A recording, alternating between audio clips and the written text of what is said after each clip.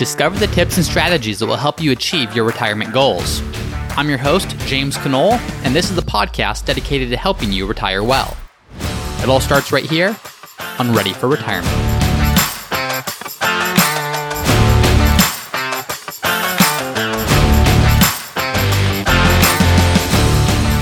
Hi everyone, and welcome back to another episode of Ready for Retirement. I'm your host, James Knoll, and excited to be here with you for another day. Before we jump in, I announced it last week, but wanted to send a reminder. Maybe you weren't listening last week, but there is now a YouTube channel. There actually has been for some time, but it is actually now getting some more consistent content. I'm making an effort to post a new video once per week. So if you enjoy watching content on YouTube as opposed to listening to it on a podcast, or in addition to listening to it on a podcast, check out our YouTube channel. You can find that by going to YouTube and searching for Root Financial Partners, which is the name of my financial planning company. And there is content on there dedicated to retirement planning. So a lot of it is very similar to what we talk about on these episodes. Some of it's in more concise form. Some of it's totally different. So go there for some other resources and make sure that you subscribe so that you can get all the best retirement planning, at least in my opinion, all the best retirement planning information that you can possibly get. So with that being said, today's episode, I get quite a lot of feedback from you as we're listening. And by the way, thank you very much to everyone who's written in. I love getting to share emails or just share correspondence. It's a lot of fun to be able to connect with you. And I'll get a lot of questions. And some of these questions we can spend an entire episode addressing because it's a very thorough question or something that takes quite a bit of time to go through. Other times I get questions that are very good questions, but they can be answered much quicker. And so it doesn't make sense to devote an entire episode to them. But what we're going to do today is there's a handful of questions that have come in over the last several months, and we're going to be addressing them all on one episode as opposed to doing a separate episode for each of them. So again, thank you for everyone who has written in a question. If you have a question, it's very helpful for everyone to see how I dissect that or just what process or what framework to apply to questions as you approach them. So if you have a question, go to readyforretirement.co. That's readyforretirement.co. And there's a tab there where you can submit your own question that I'll answer in a future episode. But for today, let's jump into the first question. This first question came a little while back from Steven. Steven says, good segment today on dividend investing. One dimension you did not touch on is the virtues of reinvesting versus realizing dividends. The answer may be in the timing. In the heyday of the accumulation phase, I assume reinvest. But at what point do I turn the switch and realize the cash for retirement? I have to pay taxes on it in any case and realize that the reinvested amount becomes part of the cost basis. So why not take the cash for living expenses? Thank you, Stephen. So the question at the end of the day is, do I reinvest my dividends or do I pay my dividends to cash? Now, my perspective on this is as long as you're keeping the overall allocation in balance and as long as you're managing the taxation of that the best way possible, then it doesn't really matter. But let's explore that. Let's look at an example of keeping the overall allocation in balance. Let's just assume, for the sake of simplicity, that you have two funds. And one of these funds pays a high dividend, and one of these funds, it's more of a growth fund. Maybe it's a tech fund where there's not a lot of dividends, but it's focused on capital appreciation. Well, let's assume that those dividends from the dividend fund go to cash, and that maybe you're retired and you are living off of those cash dividends, and the growth fund just keeps on riding. What's going to happen over time is that growth fund is going to represent a bigger and bigger percentage of your overall portfolio. Maybe you wanted it to be 50-50, just for simple example's sake at the beginning, but the dividend fund, part of its growth, a big portion of its growth is that dividend. And if it's paying that to cash and you're then living on that cash, you're effectively going to get a much lower ongoing growth rate from that dividend fund than you are from the more growth-oriented fund. So if you don't manage that, if you're just content saying, well, great, I have money coming in from my dividend fund and I'm living on it, your portfolio allocation is going to start to get really skewed and it might become very different than what it was originally intended to be. And the risk of that may end up being much greater than you intended it to be. So that's an example where if you are living on the dividends, you have the potential for your portfolio to get out of balance. So you do need to be mindful of that. Now, the other thing that you have to be mindful of is potential tax hits. So what's an example of that? Well, let's assume that all of your funds have dividends being reinvested. And by the way, it's not just dividends that get reinvested when you own mutual funds, it's also capital gains. So if you have a capital gain in your portfolio, meaning the funds inside of the mutual fund or the stocks inside of the mutual fund, well, those go up in value. And when they go up in value, occasionally the stock manager or the mutual fund manager is going to sell them. When they sell them, they pass along those capital gains to the shareholders. And those are, in the same way dividends get reinvested or distributed, capital gains also get distributed and can be reinvested. So anyways, let's look at this from a tax standpoint. Let's say that on January 1st, you have a fund and there's a big dividend distribution or capital gain distribution. And let's assume that both of those, they just get reinvested. Now let's say you want to pull funds out on July 1st and the market in those 6 months between January and July 1st is up quite a bit. Well, now you have a short-term capital gain that you have to deal with if you're going to sell that fund. Now, you could go and sell specific lots. A lot of trading tools will allow you to specify what lot you want to sell, and you can sell one that doesn't have a short-term capital gain, but it's just simpler not to have to deal with that.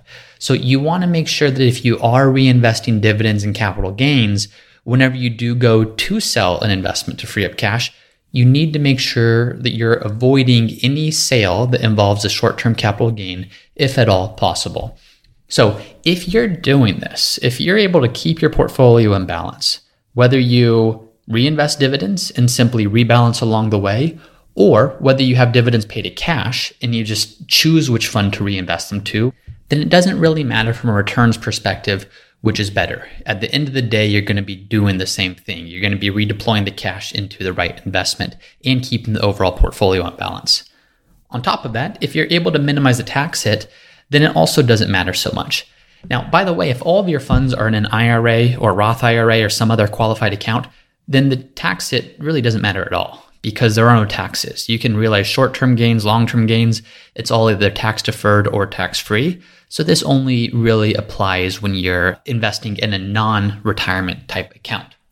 So I guess the feedback would be if you want something that's easy, and if you have a lot of time before retirement, you may just want to reinvest your dividends and make sure you're rebalancing periodically. You're going to ensure that that dividend or those capital gain distributions don't just sit in cash too long, which would create a performance drag on your portfolio, but you do just want to make sure that's being rebalanced. If you are retired and you are now living on a piece of your portfolio, it does not hurt to pay those dividends to cash so that the cash is available for you.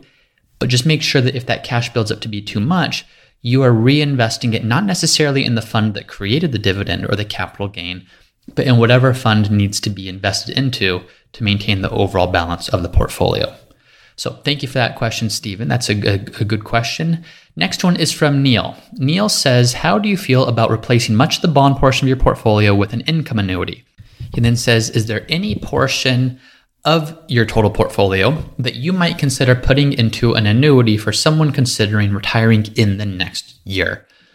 Well, maybe, but this is kind of an apples to oranges comparison. I wouldn't say that bonds and income annuities represent the same purpose or same goal in a portfolio.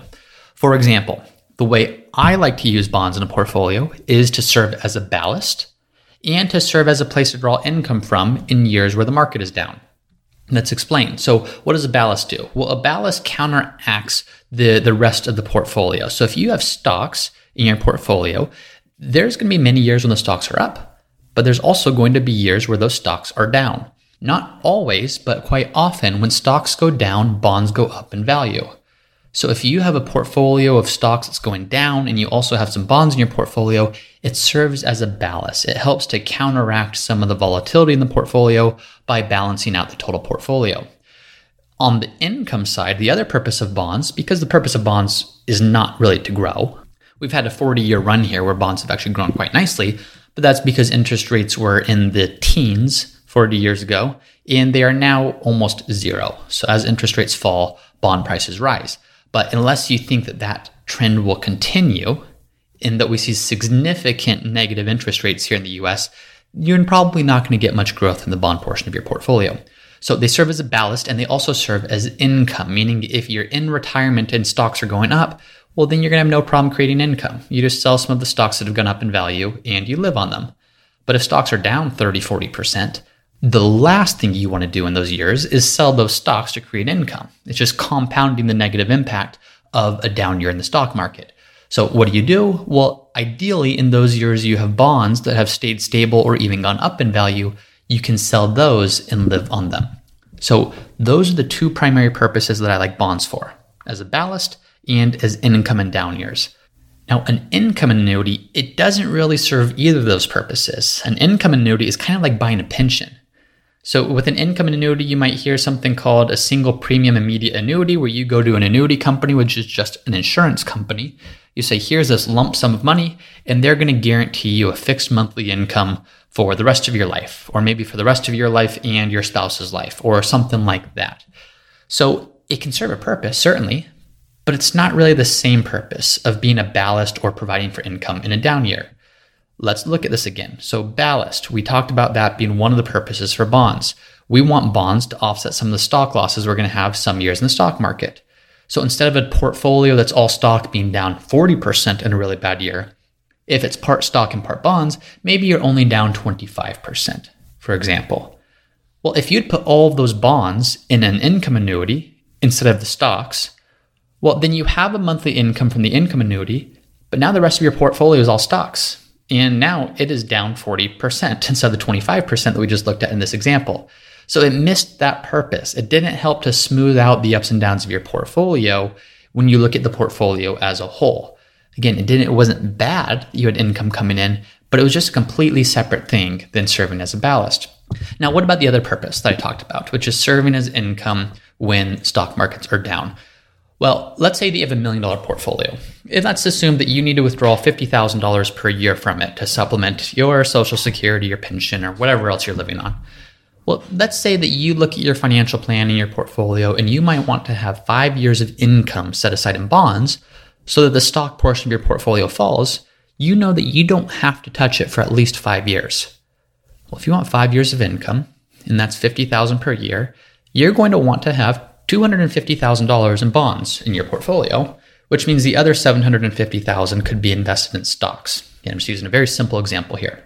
Well, if stocks are up in your portfolio, great. You're going to take the $50,000 of income from there. If stocks are down, though, you're going to take the $50,000 from bonds, giving time for the stock portion of your portfolio to recover.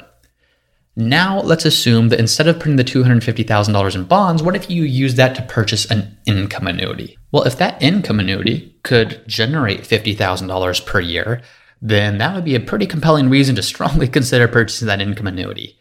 But you're not going to find an income annuity today that pays you $50,000 per year with just a $250,000 investment into it. I ran some simple calculations on an online calculator and said, if you put $250,000 into an income annuity and you're a 65-year-old male and your spouse is also 65 years old, well, that $250,000 would lead to an income of about $12,000 to $13,000 per year. So it's something, but it's certainly not going to cover the entire $50,000 per year that you need from it. So now all of a sudden, this portion of your portfolio that you have set aside for down years in the stock market, well, it's going to raise your income floor by $12,000 to $13,000 per year, but there's still another $37,000 to $38,000 that you need each year from your portfolio. And if stock market just goes up each year, then that's fine. You still have the $750,000 in stocks to generate that. But if the stock market is down, well, now you need to pull money from a down portion of your stock portfolio, which is what you want to avoid. So it doesn't really serve that purpose either. What would you use an income annuity for? Well, if you have a very low risk tolerance or you just can't stand the ups and downs of the stock market, that could be a potential use case for an income annuity.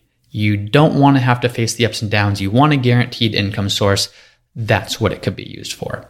Or maybe you look at your retirement and say, okay, between Social Security and an annuity and maybe some other guaranteed income source, I want to have my basics covered. I want to ensure that I'm never going to be without food or electricity or utilities or any other essentials for living.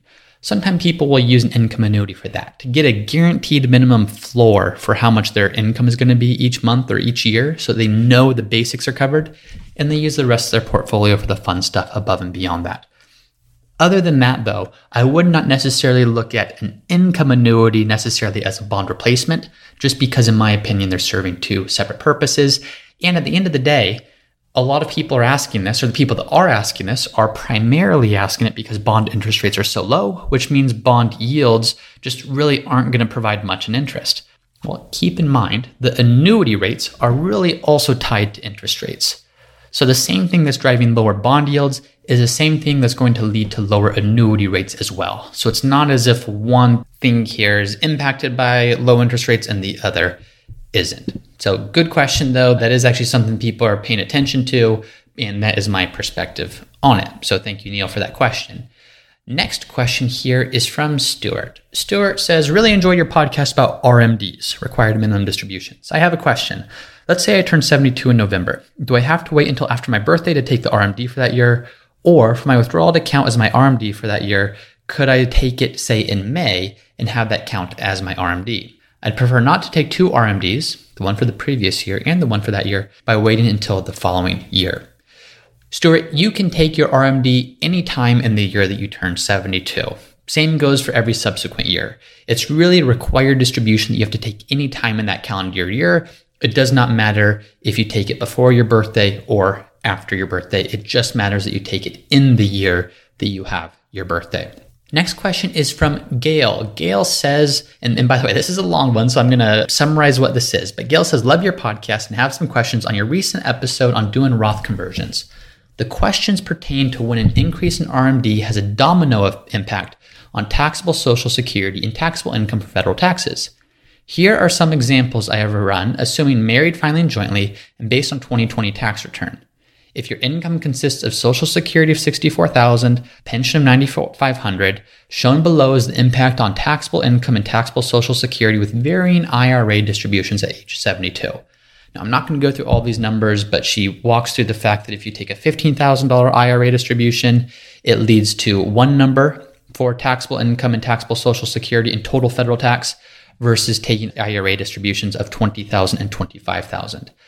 The bottom line, and I'll let Gail summarize it here, she says, so when I look at the numbers above, it shows that a $10,000 increase in an IRA distribution, so from $15,000 to $25,000, causes more of the Social Security to become taxable, which increases the taxable income. In theory, isn't this extra $10,000 in IRA distribution costing $2,082 in federal taxes, or about 21%? Should this factor into the decision on doing Roth conversions with retirees who have smaller taxable IRA balances at age 72, around $700,000, or should I be more concerned with the effective tax rate? $25,000 IRA distribution plus Social Security and pension for total income of $98,500 and total federal taxes owed of $3,370, so an effective federal tax rate of 3.42%, and just be happy. Yes, Gail, thank you for this question. And it's probably confusing for anyone not seeing what I'm seeing. She actually sent over a chart that showed different tax rates and different IRA distribution amounts. The less important thing is those specific numbers as much as the principle of what's actually going on here. So what Gail is saying is as she looks at taking more money out of her IRA, it's not just a proportionate increase in the federal taxes that she owed for doing so. It's actually more than that, and that's because the more your adjusted gross income goes up, the more potentially of your Social Security benefit may become taxable. So it's not just the 10% or 12% or 22% extra taxes that you're paid on every extra dollar you pull out of your IRA. It's that plus an increasing amount of your Social Security that is now being taxed. This comes down to something called provisional income. Now, provisional income, what it has to do with is it's a separate calculation that determines how much of your Social Security benefit is taxable. So here are the things that Social Security, or here's the things that your provisional income includes. It looks at your wages. It looks at your taxable interest. It looks at your non-taxable interest. It looks at dividends, pensions, self-employment, other taxable income, plus half of your annual Social Security benefit. Add all those numbers up. If you are single, and if that provisional income, so the sum of all those numbers, is less than $25,000, then 0% of your Social Security benefit is taxed. So let's look at an example. Let's say you're single, and let's assume that you have a Social Security benefit, an annual benefit of $30,000 per year, and let's assume that you have a pension income of $8,000 per year. And those are your only income sources. Well, if that's the case, then to get your provisional income, we're going to take your $8,000 of pension plus half of your Social Security benefit. So half of $30,000 is $15,000. So when we add 8 plus 15, that comes out to $23,000. So because your provisional income is less than $25,000, what that tells us is that 0% of your Social Security benefit is taxable. So really the only thing that's taxable in this case is going to be your pension. And because that's only $8,000, you take even a standard deduction on that and you're going to be in a 0% tax bracket. So your provisional income, though, in this case showed us that your Social Security benefit would not be taxable at all. Now let's assume, same example, but you're single, you have a $30,000 annual Social Security benefit, and let's just assume you're taking $100,000 out of your IRA each year. Well, now in this case, your provisional income is going to be the $100,000 from your IRA plus half of your Social Security benefit, so $15,000. So now your provisional income is $115,000. Well, if your income is above $34,000, if your provisional income is above $34,000, then 85% of your Social Security benefit is taxable. So in this case, you're certainly well above that. 85% of Social Security is taxable. Now, some people hear that and they say, oh my gosh, 85% of my Social Security benefit is taxed. Well, it's not as if 85% is taken away in taxes. 85% is included in your taxable income. So what that's saying is 15% of your benefit is completely tax-free at the federal level, and then the other 85% is included in your taxable income in the same way an IRA distribution would be included in your taxable income. So if you're single and your provisional income is less than $25,000, 0% of Social Security benefit is taxable. If over $25,000 but under $34,000 is your provisional income, then 50% of your Social Security benefit is taxable. And if over $34,000 is what your provisional income is, then 85% of that is taxable. Now, if you're married, the numbers aren't that different. You don't just double them, unfortunately. Here's the numbers for provisional income if you are married filing jointly. If your provisional income is less than $32,000, then 0% of your Social Security benefit is taxable. If you're married filing jointly and your provisional income is greater than $32,000 but less than $44,000, then 50% of your Social Security benefit is taxable. And if over $44,000 is what your provisional income is, then 85% of your Social Security benefit is taxable. So just quick side note, why are those numbers so low? It's almost laughably low when compared to everything else in the tax bracket. Well, these numbers were set a long time ago and they have never been adjusted for inflation. So as Social Security is running into this problem of funding and how are we going to keep the system solvent, one way they do that is they don't increase these numbers for inflation. So very few people actually don't have any of their Social Security benefit taxed at all. Most people are paying taxes on their Social Security. So going back to Gail's question, as she's talking about this concept of, hey, it seems like the more I take out of my IRA or the more calculations I run, these extra taxes being paid seem higher than they should be. You're exactly right, Gail, and it comes down to your provisional income. What's likely happening is you're sliding up through the ranks of having a provisional income where a lower percentage of your Social Security is taxed, and then an increasingly higher amount of it is being taxed. So not only are you being taxed on your IRA distributions at a higher and higher rate the more you take out, but as you do so, the more of your Social Security is being picked up into your taxable income as well, which is also increasing your taxes. Now, quick side note on this. Roth distributions actually do not count towards provisional income.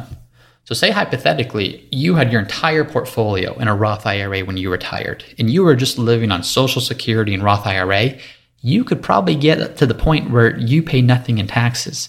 And that's because you can take as much money out of your Roth IRA as you want, and it's not factored into your provisional income. And since only half of your Social Security benefit is factored into provisional income, chances are good it stays under that threshold to where maybe nothing is paid in taxes on your Social Security benefit because of your provisional income, and nothing is paid in taxes on your Roth IRA income just because of the fact that Roth IRAs are not subject to taxes. Not super likely that most people will have that, nor is it super important to have that. Some people will ask, oh my gosh, should I just really accelerate my Roth conversion strategy in order to get all my money into a Roth? No. The benefits of having your Social Security benefit completely tax-free usually is not worth the cost of paying much higher taxes on Roth conversions in order to convert everything over into a Roth IRA. So thank you for that question, Gail. That is an important thing to note, something that surprises a lot of people, but that comes down to provisional income. So that's all the questions I think we have time for today. Again, if you have a question, even if it's just a quick one, we'll answer in a future mailbag type episode like this, or if it's a longer one, we'll devote an entire episode to it. But did want to say thank you to all of you who are submitting questions. I hope this is helpful. If you are listening and you are enjoying, please be sure to leave a review. Please be sure to subscribe to the podcast. If you haven't already done so, check us out on YouTube. Root Financial Partners is the name of the YouTube channel, and I will see you all next time. Thank you for listening to another episode of the Ready for Retirement podcast. If you're enjoying the show, please subscribe and let me know by leaving a 5-star review. And as always, for a list of the notes and the resources mentioned in today's episode, you can find those at the Ready for Retirement website, which is readyforretirement.co. That's readyforretirement.co. And if you have a question that you would like for me to answer in a future episode, then you can also go to the Ready for Retirement website, readyforretirement.co. There's a page called Submit Your Question where you can submit a question for me to answer in a future episode. Thanks as always for listening, and I'll see you next time.